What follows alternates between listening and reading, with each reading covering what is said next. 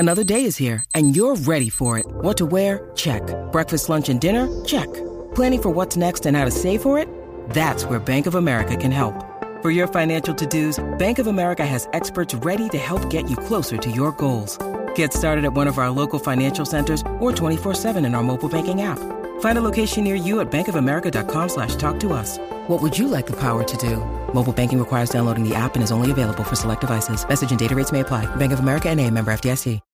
When you need mealtime inspiration, it's worth shopping Kroger, where you'll find over 30,000 mouth-watering choices that excite your inner foodie. And no matter what tasty choice you make, you'll enjoy our everyday low prices, plus extra ways to save, like digital coupons worth over $600 each week. You can also save up to $1 off per gallon at the pump with fuel points. More savings and more inspiring flavors make shopping Kroger worth it every time. Kroger, fresh for everyone. Fuel restrictions apply. Hey, Drew Scott here, and I'm Jonathan Scott, reminding you that life's better with a home policy from American Family Insurance. They can help you get just the right protection at just the right price and help you save when you bundle home and auto. Kind of like Goldilocks and the Three Bears. It'll be just right for you. We love a custom build. American Family Insurance. Insure carefully, dream fearlessly. Get a quote and find an agent at amfam.com. Products not available in every state. Visit amfam.com to learn how discounts may apply to you. American Family Mutual Insurance Company, SI, and its operating company, 6000 American Parkway, Madison, Wisconsin.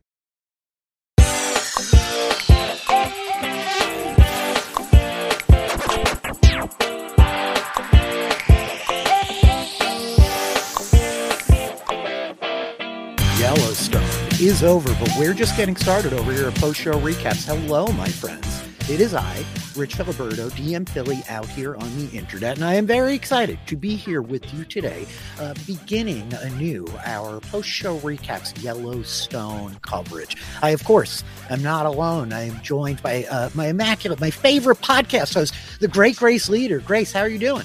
I'm doing good. I got this Y branded on my chest. I'm ready to go. I work for Yellowstone Dutton Cattle Ranch. That's me. Very convenient, especially knowing you haven't watched Yellowstone until this project. That's really convenient. You happen to have a Y brand. I didn't do it. A man came to my house and made me. That's uncanny, because a very similar thing happened to me a couple of years ago. Oh, yeah? Was that man Josh Wigler? It was Josh Wigler, yeah. It was. Wearing a cowboy hat. That was weird, but it's a good look for him. A real urban cowboy, that Mr. Wigler. We are going to be talking about Yellowstone, the series premiering on network TV for the first time as they're taking it out for another spin. It's airing after Sunday Night Football. And so Grace and I are going to be here every week breaking down the episodes as they are dropping.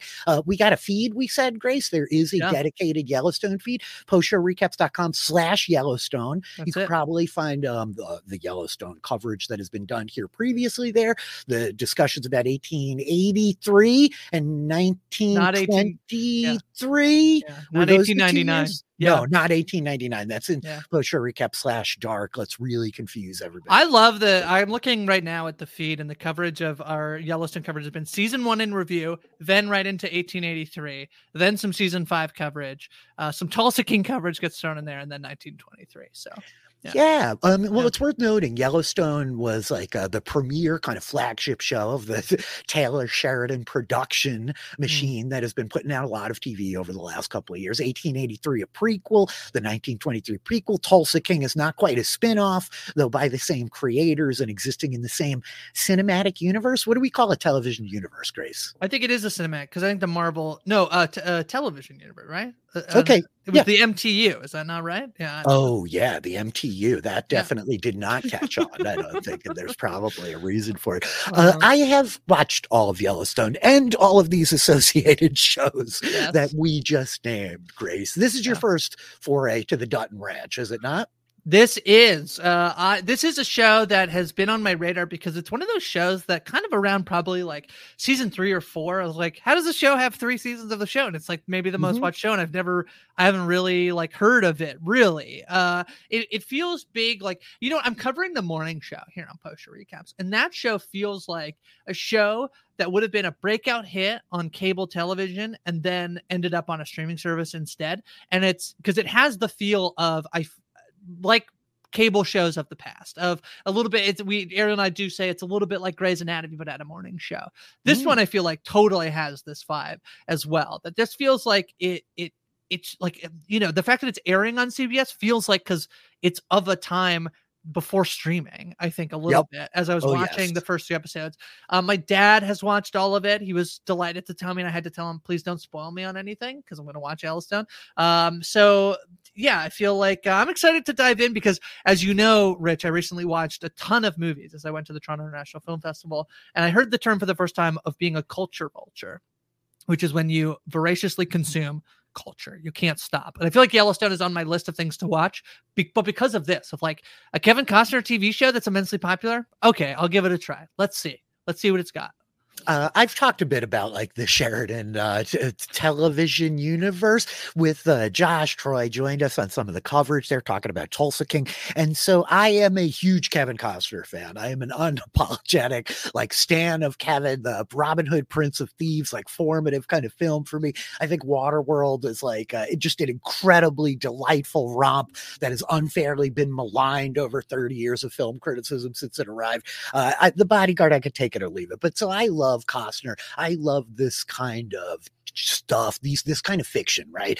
These salt of the earth people. I'm a real rural country guy. I live in upstate New York, as you know. And so it just evokes a lot of sentimentality that feels familiar to my kind of lived family experience. I could say last year at Thanksgiving, while discussing the many shows that I cover here on Post Show Recaps, nobody could care less until I mentioned Yellowstone, Grace, at which point there was great exuberation and celebration for my family. They're like, well, we've all watched that. So it's one of those kind of shows for me as well, where I'm always like meeting people that are like, but Yellowstone, people really love this show.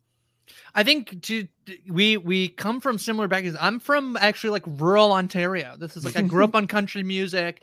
There is a little bit of like country culture in rural Ontario, in many places in rural Canada. I think people would be surprised to think of that, but it is. It's the most popular country station or radio station is the country station. So I feel this too, this energy. And then a lot of people, when I go back home for Thanksgiving, even if it's a month sooner than you do, Rich, I have the same thing as my dad watches Yellowstone. My brother, I believe, watched Yellowstone as well. So I'm excited to dig into it. In fact, I've watched 3 episodes, so I'm in it. I feel like. Indeed. I too have watched 3 episodes. So that's convenient. That's perfect for us to talk about these 3 episodes. So we're going to be talking about the first 3 episodes of season 1, Daybreak, Kill the Messenger, and No Good Horses. The 3 of them have all aired over the last couple of weeks, and we're going to break all of them down. I'm really curious, Grace, is like your first like experience delving into all of them. What your takeaway is just from like kind of crashing into this Sheridan verse and heading to the Dutton Ranch. The episode 1 starts like in giant fashion. I mean, it's almost a movie in its own with like a solid hour and a half runtime, just about. Yeah, so this is really interesting. I think this experiment of taking a show that was on a streaming platform and putting it weekly on television. I know that Yellowstone initially aired as a weekly show on Paramount too. It's not like a traditional binge show in that way. But I think it's really interesting. And they aired the first 2 episodes, I believe, on September 17th, and then episode 3 aired the next day. So we're playing a little bit of catch up here on CBS airing these on Sunday nights. But I think this is a really smart choice. I think that the beginning is really compelling. It creates a bit of an epic world. I think, I too am a huge Kevin Costner fan. Is he the best fictional baseball actor ever? I think so. He has 2 of the best in Field of Dreams and Bull Durham. I love him. I think he's amazing, and he plays this role of John Dutton so well. The empire to the Dutton family ranch. And then it's very fun to have, this is, there's a theme of this recently, right? So Succession, the 3/4 children who perhaps could inherit the thing. That's not exactly where we set up at the beginning. This is much more about, I feel like the threats to John Dutton and what he has built. But I thought it was done really well. And I will say at the end of the first episode, they go real hard. They do not shy away. We talked about a show recently, Foundation, about people were really upset about the lack of stakes in that show, that there are some characters on the show that will never not be on that show, it feels like. Not the case here in episode 1 of Yellowstone. And I think that they built a really compelling world. I already have some of my favorites, people that I feel like I can root for. And then I see them doing bad things. I'm like, I don't know if I should be rooting for you, but you're a cowboy. So who am I to stay? So I think they've built a really interesting world, and I can see why this caught on as a popular television show. For sure. You talk about episode 1 ending in this gigantic fashion. You know, so much of TV is formulaic to a degree. You and I watch a lot of TV. I should know this already, Grace. Have you watched The Sopranos? Yes, I have watched The Yes. Sopranos. Okay. So I think that Yellowstone gets compared rightfully so to The Sopranos very often, where it is like this kind of really family drama. It is a character-driven drama that is kind of got the trappings of this sort of, not genre show, but a very like specific slice of life in these various kind of subcultures of Americana. And they couldn't be more different in terms of like the rural New Jersey mob family and like the big Dutton ranch out there in the West. But fundamentally, they're really hitting a lot of the same beats. I think that there's huge mirrored energy. Like the Succession pull maps very well onto this. But I remember watching episode 1 and being so taken in by it, back to this notion of like the formula of TV and feeling like, okay, I see what we're doing here. You like to say often, Grace, and I think it resonates true, let the show tell you what it is and teach you how to kind of watch it and what it's going to be. And as we come to the conclusion of episode 1, in hindsight, it feels rather obvious, but the death of like our eldest son, Lee Dutton, is just an incredible, I think, inciting incident to galvanize this whole family and really set the trajectory of what season 1's going to look like. The other 3 kids are all such kind of like misfit toys in their own various ways. Yes. And Taylor Sheridan himself, he's got a kind of interesting background. He really like owns this cowboy role in a big giant way now. He didn't necessarily grow up on a ranch. His mother bought one when he was like 10 years old, and his connection to that lifestyle comes from the trips that they would take there when he was a kid and the time that he spent there. And so I can relate to that as somebody that grew up in a more urban place and used to take these trips to like the family farm, as it were. But he's very known for this idea that he wants the most like rudimentary and simplest of plots where he can really focus all in on character. These are his own words that he has popularized, Grace. And I think that part of what we'll be doing here is like interrogating the veracity of that along the way, because I do feel like the first 3 episodes are a bit bombastic in terms of the events that are happening. And that way it feels like traditional network TV where every week some like incredible kind of thing is sort of happening. But the episode 1, I'm with you. It just catapults us with such forward energy into the story at large of John Dutton just trying desperately to preserve this empire, his family's empire. I mean, they've got a helicopter with the ranch's name on the side. Yeah. You know, like I don't think either of our childhoods included that. And the death of the heir apparent in Lee, which like sets us up for everything that we're going to follow, is they're trying desperately to defend this lifestyle against modernity, basically. Yeah, I mean, I think that that's interesting. I'm interested to sort of watch it. In terms of, I do feel like Yellowstone gets a bit tagged in terms of having a certain demographic who watches it. And so I am interested in sort of watching how the politics of this show play out. But I do think I give the show credit at the beginning here of building a really fascinating world of involved in the politics of Montana, in terms of the governor. You have a man who I will not be able to call anything but Laird, and that's not even his real name. It's his name from Succession.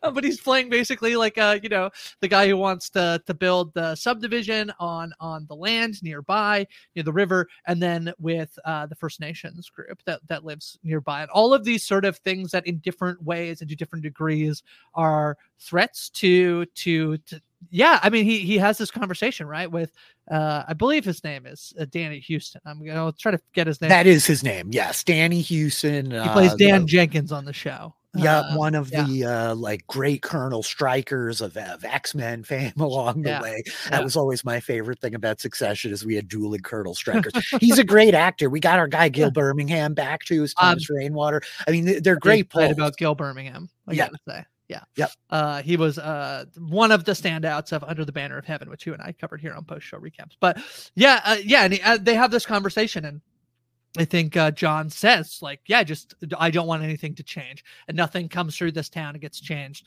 without my approval, basically. And lots of people trying to prove him wrong, that he is not the sole occupying force in this town in Montana and this ranch. So I thought it built that up really well. Threw a surprise twist to me at the end in terms of losing Lee, so the oldest child. But I do think that's, I think your point about it makes sense in retrospect is interesting, because I really didn't see it coming, because I thought this would be sort of, I'm used to this is a lot about the children of people. I feel like that's a common theme in media these days, is like examining, because our society, some would say, is in a not super great place. I think people are trying to examine people's and like how this came to be, and often this is like through fathers or these larger than life figures who created the world that we live in now, in this example being the Dutton Ranch, the Yellowstone Ranch.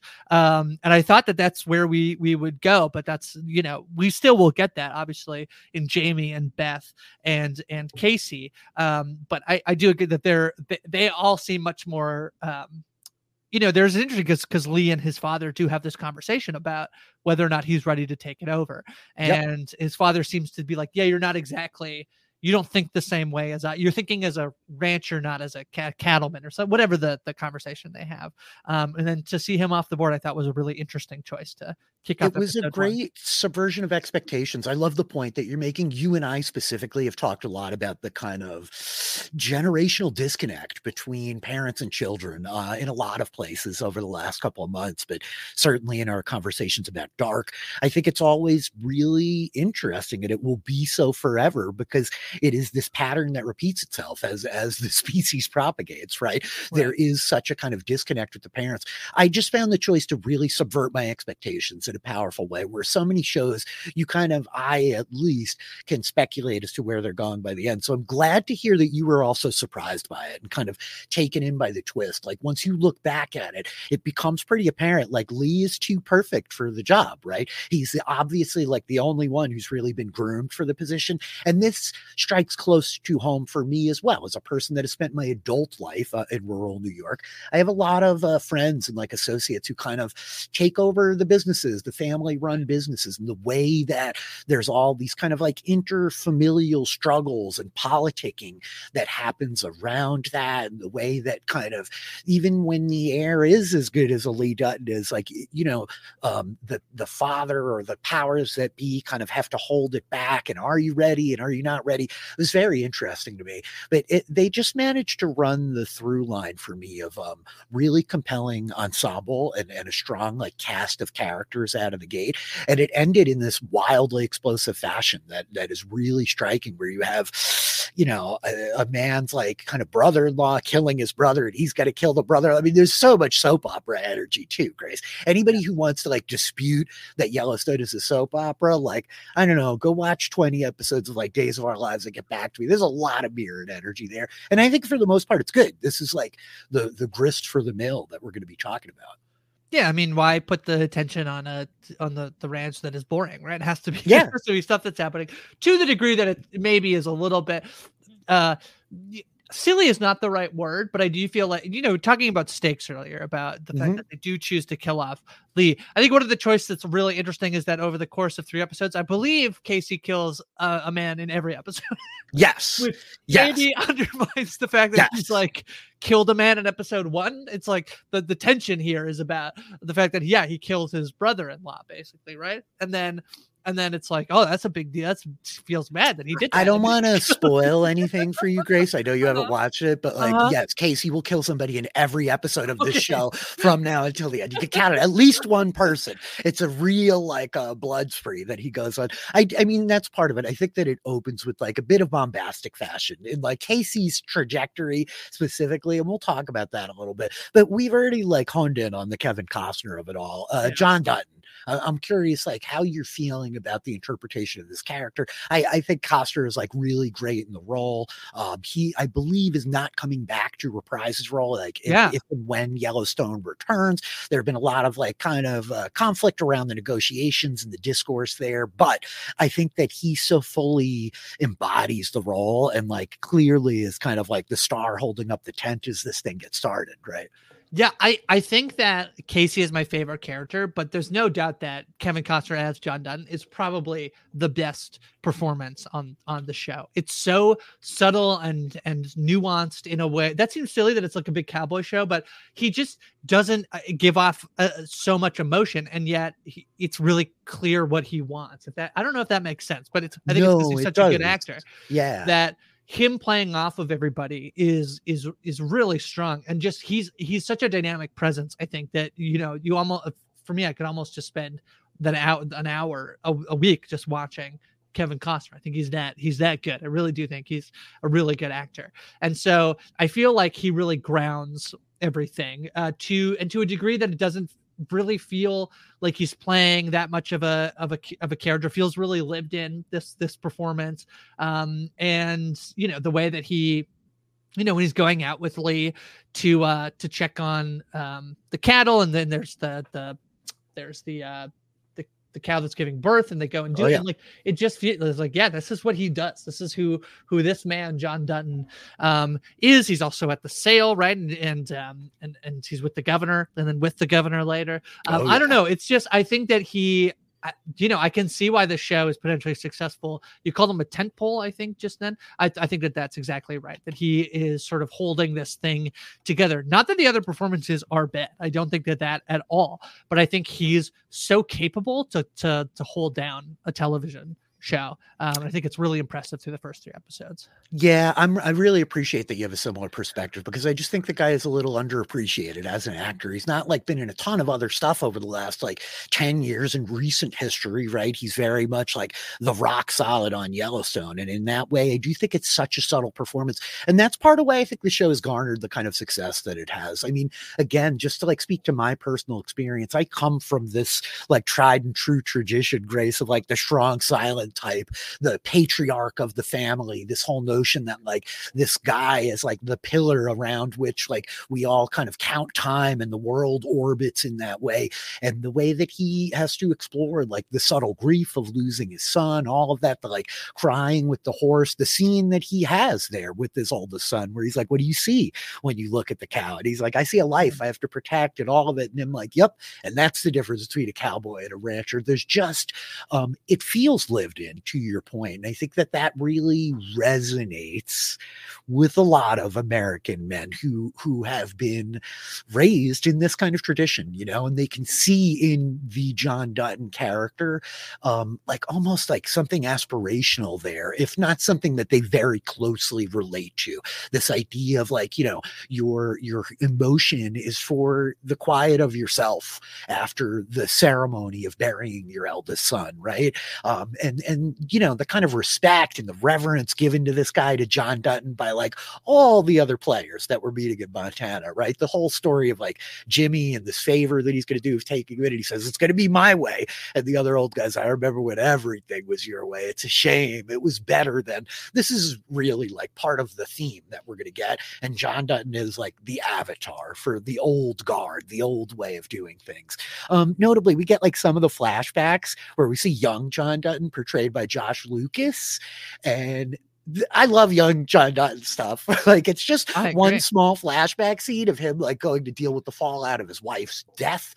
Clearly, this notion that he expresses in episode 3 of like where he's talking to Jimmy, and Jimmy's like, yeah, they say after my mom died, like my family died. And he's like, no, it's the same for us. We're just dying slower. That seems like an important kind of through line, at least of John Dutton's perspective of like part of what he's fighting against with his family.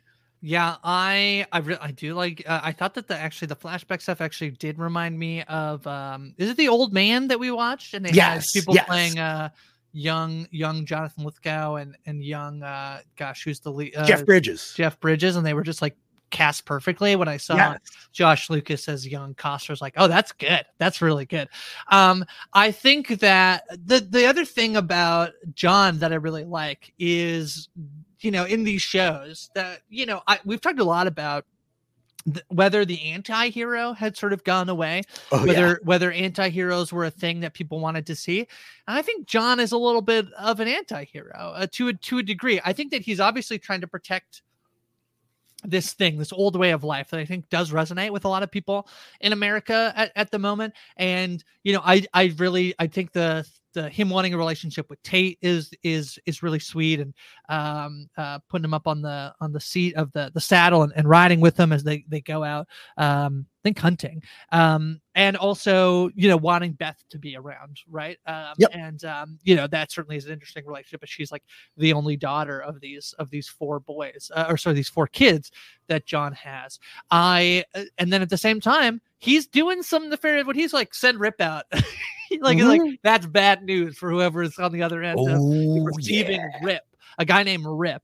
Bad news. And even, to an extent, like the thing he does at the end of episode 1, the diverting the river, it is a little bit like nefarious to a degree. I mean, I know he has like people on it, like, he can do it, I guess, because the police are like literally with him, but he does do it to like, disrupt what's happening. So I think it's really interesting to think of for John here as sort of the anti-hero lead of this show, and what he's willing to do to protect what he has, Yeah, I think it maps, again, the like Tony Soprano of it all. I think John Dutton, and Tony Soprano share a lot of DNA. And I think they both become rootable characters in a way that like Walter White almost never is, because of this whole Walter Whiteism of like, I'm doing it all for my family. Right. And there's a level of like authenticity that you get from John Dutton that you just don't get from those other guys that I buy into. You clocked it already as like Casey as your favorite character. Yeah. Is that because he's like just slaughtering people every episode? I'm just kidding. I think that he's really compelling. He's certainly like amongst the more dramatic of the kids in like this early introduction, and somebody that a lot of folks really love. Rich, I started playing a D&D campaign that you are running recently, and I realized that I built a character that is actually very similar to another character I have played before. And it's basically the person leaves their which is like a very like classic D&D thing to do. Like leave behind your family, your homeland, whatever, to go out. But like, this is what Casey has done, right? Seemingly potentially kicked out. Although I think Lee says like, yeah, we all were told we were kicked out. You're just the only one who actually went. That might have been, is it Jamie? I'm going to have to, Jamie is the other person. Yes. I think it was Jamie who says that to him. Yeah. So, Casey just to me is like, I think the most interesting and compelling of the kids, I think at this point, because I think his situation is much more complex than anybody else's. No offense to Jamie getting into politics. Beth also maybe getting into politics for the end of episode 3, but whatever she's dealing with. But Casey marrying a Native American girl, having a child, the complexity. I think at one point someone says like, we're not your people, and yet he has a son in Tate who very much is Native American. The complexity with his father, knowing that he might be able to actually make a lot more money if he went back, but he doesn't want to go back. I think all of that is compelling. And then he's, for me, the most central figure at the end of episode 1. The fact that Lee gets shot by Casey's brother-in-law, he then shoots him, and all of that stuff that Jamie is trying to basically resolve, in the sense that the lab report, the coroner's report comes back that there's no way Lee could have shot a gun after he had been shot. And so this is bad news. I just think all of that was the most compelling piece. He's maybe even more so than John in a way, much more well-rounded as a character. I think the most well-rounded character coming out of 3 episodes of Yellowstone that I've seen.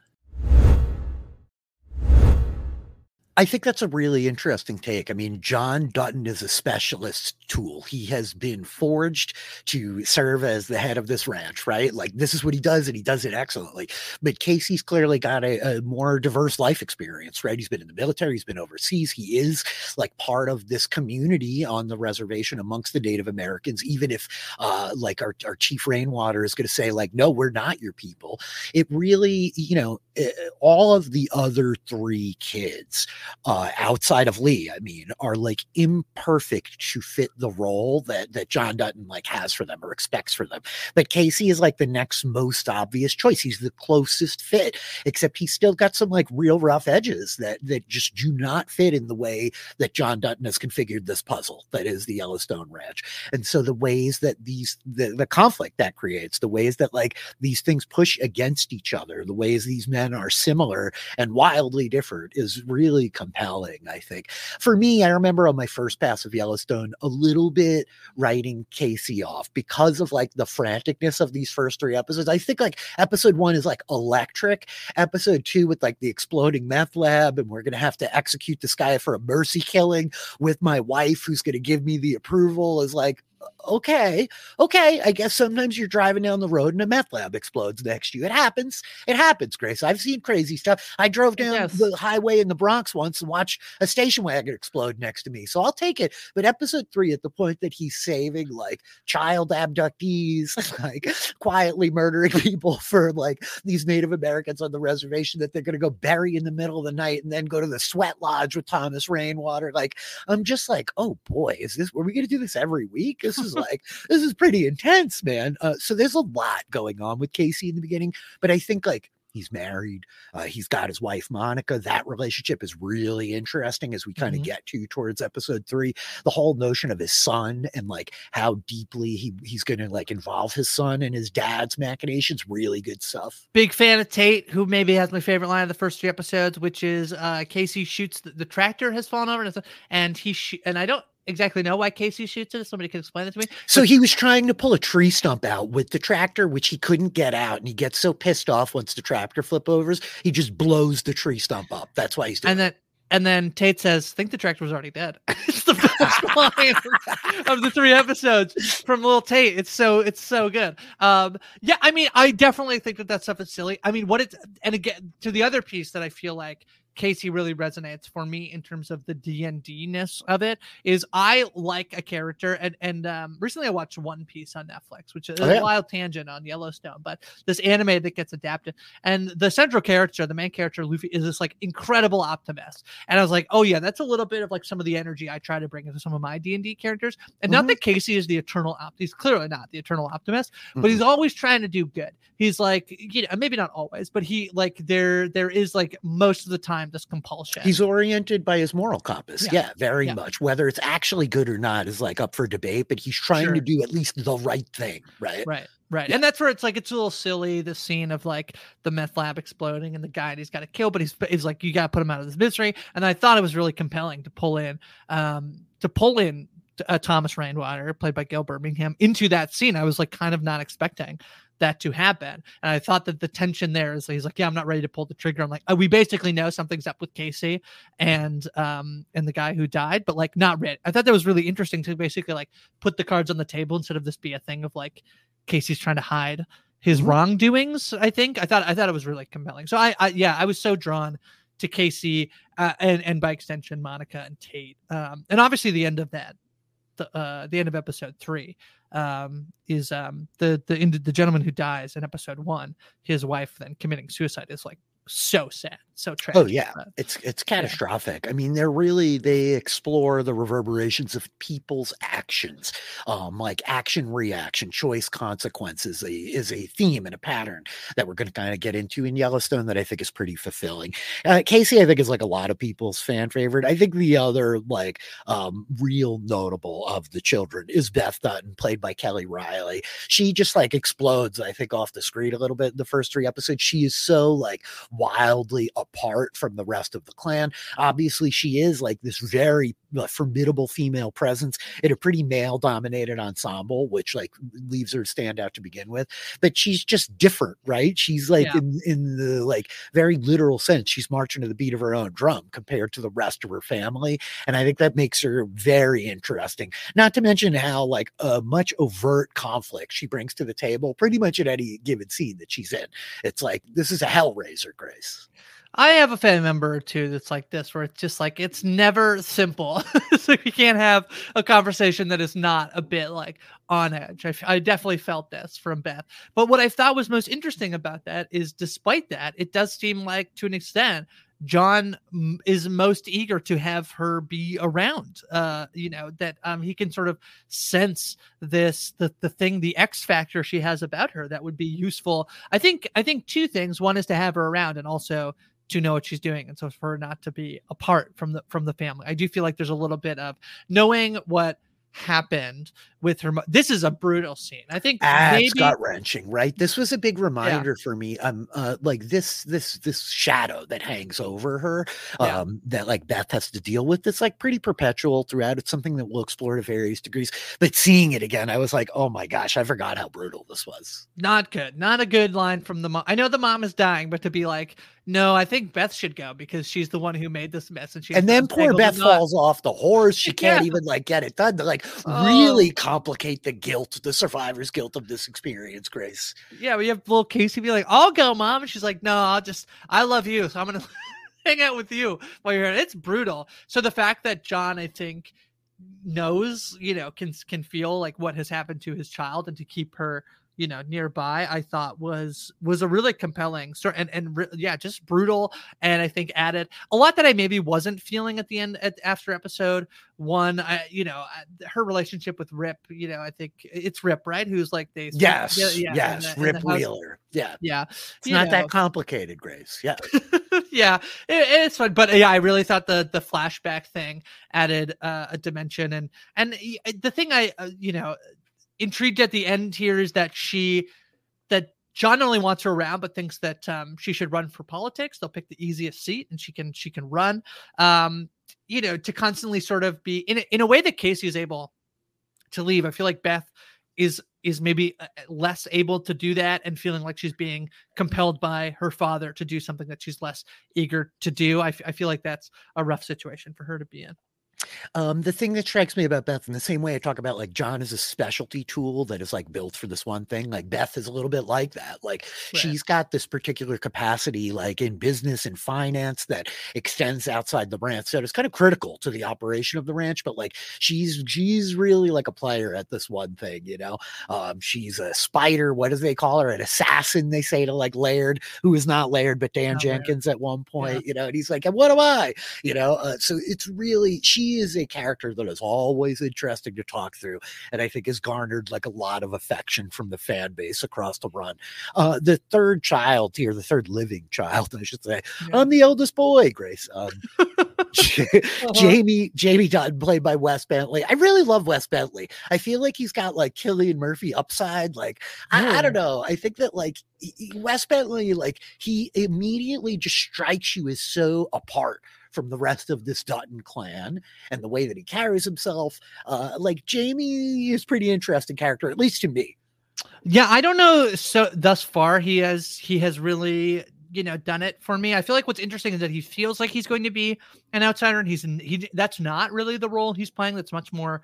I feel like he's actually, despite being the most like, he wears a suit and tie, his hair slicked back. He doesn't look the most Dutton. He does when they go out. That's also really sad. The day that the three brothers hang out with Tate. That's a very funny scene as well. When Tate gets mad at Lee for throwing rocks at Casey, and then Tate swears at him and calls him an effer. And it's like, I think Jamie tags that line with like, "You're right. This is a really good day," because that's one of the things that Tate says. But yeah, so he can fit the part when he needs to, but he sort of plays this. He's a politics guy, right? He wants to go into politics. And it's interesting that John tells Beth, like, I want you to do this thing. And yet Jamie's aspirations to be in politics are not something that potentially John is super keen on. I think at the end of episode 3, Jamie says he's going to run for attorney general so that nobody else can be in the seat that they wouldn't want there. And he says, like, you can't tell me what to do. And John says, you're right. I can't tell you what to do. So, there is a way where he's like, in some ways, the most in the family, in some ways, seemingly, potentially I guess Casey is told to leave by John. So I don't know. They all kind of have tenuous relationships with John. They do. The relationship's yeah. strained for all of them. The relationship between Jamie and Beth is really interesting. These two Oh, clearly yeah. like have a lot of conflict, right?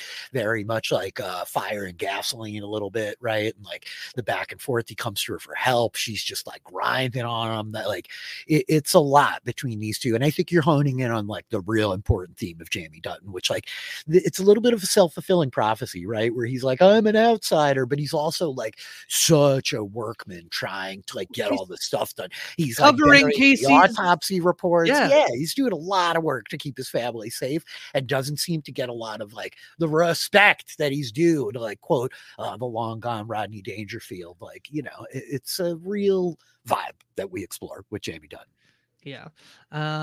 He's maybe for me like the least compelling of the three, but I not that he's not compelling. He's just, I think for me, I was really drawn to Casey. I think Beth, this is a very similar to Succession in that there's like the one daughter, the singular daughter in like the male centered industry, I think is something that like I'll always sort of like root for that person depending on best action moving forward. Don't hold me to that. Jamie is a little bit like, he just seems smart to me. So I think I'm like, I don't like him. But I feel you. We've talked about him a little bit, but I think that these twin foils that we come up with out of like the beginning of this show in Dan Jenkins and Thomas Rainwater, Chief Thomas Rainwater of Danny Houston and Gil Birmingham, I think it's great because neither one of them are actually like nefarious villains here, right? No. Like everybody has like a pretty reasonable perspective, especially like from a contemporary viewpoint, right? Such that like John Dutton's fervent defense of his family land like comes into question a little bit, but the whole like development, the like who wants condos in Montana bit, the self-sustaining, like it's very eco-friendly of like, we're going to build our own mill, we're going to have our own power plant, all this stuff. I think it's a really good setup. And the idea that like Dan Jenkins is just a little bit outclassed by this Montana man who literally is going to blow up the side of a mountain to like reroute the water. Like I love this kind of stuff, Grace. Stunning. It's one of my favorite scenes, the scene that stands out to me the most from a visual aspect is when John sees Dan Jenkins in the golf course. Dan Jenkins playing golf, and he goes on his horse, and so one guy's on the beautiful luscious golf green, and the other one on the other side of the fence in the ranch country, and them talking about that conversation is really good, and the fact that John's higher up and Jenkins is lower down, sort of being spoken. He's trying his best to quip this man, but he can't win. John has a comeback every time. I thought that was really good. And then this idea of I think again, credit to this show that I think could very easily feel like it could have a being very Americana to put in Gil Birmingham and the a Native American reservation. There's this scene where Thomas is gonna sort of threaten, he's in jail because of the attempt to steal the cattle. And he talks about what he's going to do when he gets out. He's like, I'm going to buy your ranch. I'm going to destroy it. And nobody will ever know it was there. And your family's legacy will be gone. And then when I'm done with that, I'm going to do that to another ranch and then another ranch. And the idea that John is trying to protect this land that he's had. And yet then you butt up against the idea that there are indigenous peoples who live on this land over here first. I actually think is like pretty compelling for a story of like, so I like it. Yeah. It's tremendous as he goes to get the cattle in the beginning and he's talking to the old fellow who's like our new chief. He's spoiling for a fight, and John's like, the cattle, they don't know where our land ends and yours begins. And he's like, yeah, neither did we until your government told us. So I think it's really compelling. They're both great protagonists or antagonists to John Dutton in that I think that they have like value in their perspectives and they stand as like really interesting foils. Both these guys are excellent actors. And they just give us great scene partners for Kevin Costner too, to do like the Heat thing of like Pacino and De Niro, except now they're talking over a fence in the golf course and in the field. And like, there's a lot of that. And I think it resonates pretty well, certainly across season one, as we explore these relationships. That's I say one I was going to say is, it actually, there's a Breaking Bad comparison. You talked about Breaking Bad earlier. I know your thing was like, it's not quite like John Dutton is not Walter White, but I do think that like a Hank comp is interesting in terms of, I think we've had an interesting relationship with police officers of the last few years in the country of America, but to a degree, there is this thing of like, in that story, Hank is just trying to stop a man from getting like terrible meth out into the world, like harmful drugs off the, you can talk about the world drug, whatever. But like, by and large, he's just trying, like a man trying to do a job and try to, stop things happening. And so in the same way, I feel like these foils for John Dutton, it is interesting that they are like, the chief of a Native American tribe. And then, this guy trying to build condos, just trying, and the argument for him, I think, with Jenkins is that the town is kind of like struggling. It doesn't have these things that these like nearby towns have been able to expand. I think it's one of the first scenes that we see Jamie in. Is that not right? Is that he's arguing again, and they're trying to argue. I think the judge ends up saying like he hasn't proved that he has a need. He only proves that he has a want. But he's saying that these other towns have been able to successfully grow and expand. And what is the name of this town? I always think it's like a little bit silly. The town. I don't remember like off the Bozeman or something. It's not that, but it's something like that. Bozeman is like a big city in Montana, and this is not Bozeman. They talk about it a couple of times, but I always forget the name of the actual town that the Yellowstone Ranch is set in. The Yellowstone Ranch, a little bit modeled after Sheridan's own ranch. He's like really tried to build this kind of mega ranch with the like money that he's made in Hollywood industry in Texas to like preserve a lot of land. And this whole theme that we're exploring of like the economic impoverishment of a community that has like these vast swaths of gigantic real estate that are not being like maximized for their like income return.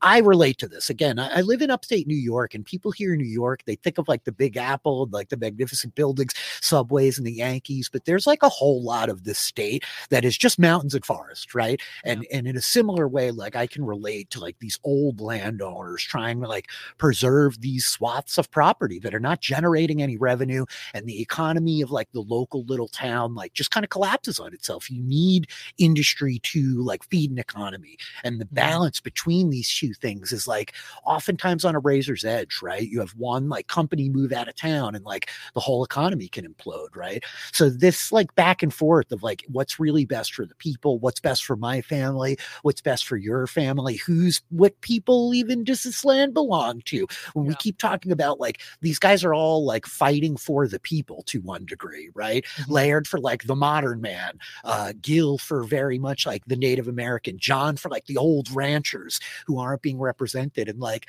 I don't know who really has the right of it, like somewhere in the middle probably. And this is a lot of where we're going to spend our time talking through the rest of the season, Grace. I just want to stop down real quick before we like part ways and ask you about Jimmy. Jimmy is very much like our point of view character to a certain degree of like this kid that they're going to brand and drag into the ranch and literally tape to a horse. But how you feeling about the path of Jimmy so far? Poor Jimmy. I mean, maybe potentially better than what he was up to when we first meet him, but I don't think he needs to be branded and then literally duct taped to a horse. But yeah, we'll see. We'll see what happens to Jimmy. John thinks maybe he has a little bit of cowboy in him after he literally throws up. So we'll see. He might. Grace, we're going to be back again next week. We're going to be talking through episode 4, The Long Black Train. You got any final thoughts before we part ways here? No, it's fun. I can see why this show was a hit. I am excited to watch more of it. I know season 1 is 9 episodes, I think, right? A 2-parter finale. Yep, 2-parter finale. Yep. I think the interesting thing will, it's sort of to go back to the meta of it all and why we're doing this is that CBS decided to put it on Sunday nights. And interestingly, the writer's strike, the Writers Guild of America, presumably has a tentative deal on that. I mean, not presumably, they definitely do have a tentative deal. That deal means it's tentative. It's not been fully agreed to. It still requires approval after it's been fully written out. That does not mean the actors are not off strike. They are still striking. Presumably that could last a couple more weeks. It could last a lot longer if the studios don't agree. So I think really interesting to see one of these bigger strikes that was sort of causing delays. I don't think the most important one, if I'm being mostly honest. I think that a lot of delays that we're seeing, especially with movies, are mostly because you can't have your stars promote them. I think actually this fall has not been, it's not the dearth of content that I think, although I saw a debate. People anticipated. Yep. I saw a debate online today about Ratty using the word content. Maybe we're not supposed to be using content. These are television and film, Rich, but alas, I don't think it's a problem for this fall. I do think potentially even though the writer's strike has been agreed to, and depending on how long the actor strike goes on, that the winter TV schedule might look a little lighter if things don't come to an agreement. So, but I'm interested to see if CBS is committed to the long term, especially if the writer's strike ends relatively soon, whether CBS goes through with the idea to have all 5 seasons air. Yeah, a tangent, but a thing that I've certainly talked to you about a little bit off air is the notion that I think that these streaming services do themselves a terrible, terrible disservice because they're making incredible televisions and film, not content, that are then like siloed and airlocked away behind their paywall. And nobody's able to discover these properties in the way that we used to, where we're all going to be watching Friends every Thursday night or whatever. It's must-see TV. I think there's been so much incredible art created for like the small screen over the past 5 years that is so isolated in terms of the exposure to audiences it gets. Total non sequitur, but I recently saw a Band of Brothers in the Pacific on Netflix, and I was delighted at that because I think these are two of maybe, like, I don't know, hot take, the most important television shows to have ever been made. And like, we should get these things out there. I think that these companies are like, they're shooting their own feet left and right by making awesome programming that nobody gets to discover because they are not subscribed to your particular service. Grace, we'll be back in 1 week's time. We will be talking about episode 4 of Yellowstone. Until then, where can people find you? Well, very good segue here. Shows that people should see. You, Errol, and I finished watching Dark, show that everybody should see. Did some time travel movies for a bit, and now we're watching Tales from the Loop. So that is a show that came out in April of 2020. Was on Amazon Prime. Is a little bit dark in nature, so I think that folks were to put off by it a little bit as we launched into a worldwide global pandemic. But I think now is the time for people to check out Tales from the Loop, as you, myself, and Ariel are talking about it each week. Errol and I are also talking about movies each week. We should be chatting about Dumb Money this week, which is about the GameStop thing that happened in during COVID. And I love it. Yes. Yeah, Paul Dano, Seth Rogen, Nick Offerman, very fun. Aaron and I are also talking the morning show each week. And also, I'll just take the opportunity. I think it got announced on the Patreon Discord today, but Jess Sterling and I are launching a new show. There should be a trailer out for it this week called Full Spoiler Recap, which is going to be sort of the one-stop shop kind of for shows that we'll binge watch. So it is not rewatches. This is new content. Sorry, apologies. TV shows that are coming out. It gave some examples. One Piece would have been a place that probably Full Spoiler Recap would have been a good place for that. Heartstopper, Sex Education. These shows that drop in binge shows or maybe weekly, but don't need weekly coverage of them. Jess Sterling and I are going to launch into, we're going to binge a TV show a week, Rich, is our plan. So I am very impressed and very excited. I, on the other hand, am out here covering shows that do need weekly recaps every week, like Ahsoka and The Wheel of Time, both of which are approaching their penultimate episodes of their 8-episode season coming up. I'm very excited to be talking Tales from the Loop with you and Ariel. I'm talking about The Winter King, a new series streaming over on MZM Plus, kind of a gritty Arthurian retelling. I'm keeping busy, Grace. I'm on Twitter. I'm at DM Philly. You're High from Grace? Yeah, I'm High from Grace. You should follow both of us. You should hit us up with your feedback about Yellowstone. Thank you all for joining us. We will be back next week. But until then, don't let these strangers kick your door down and brand you.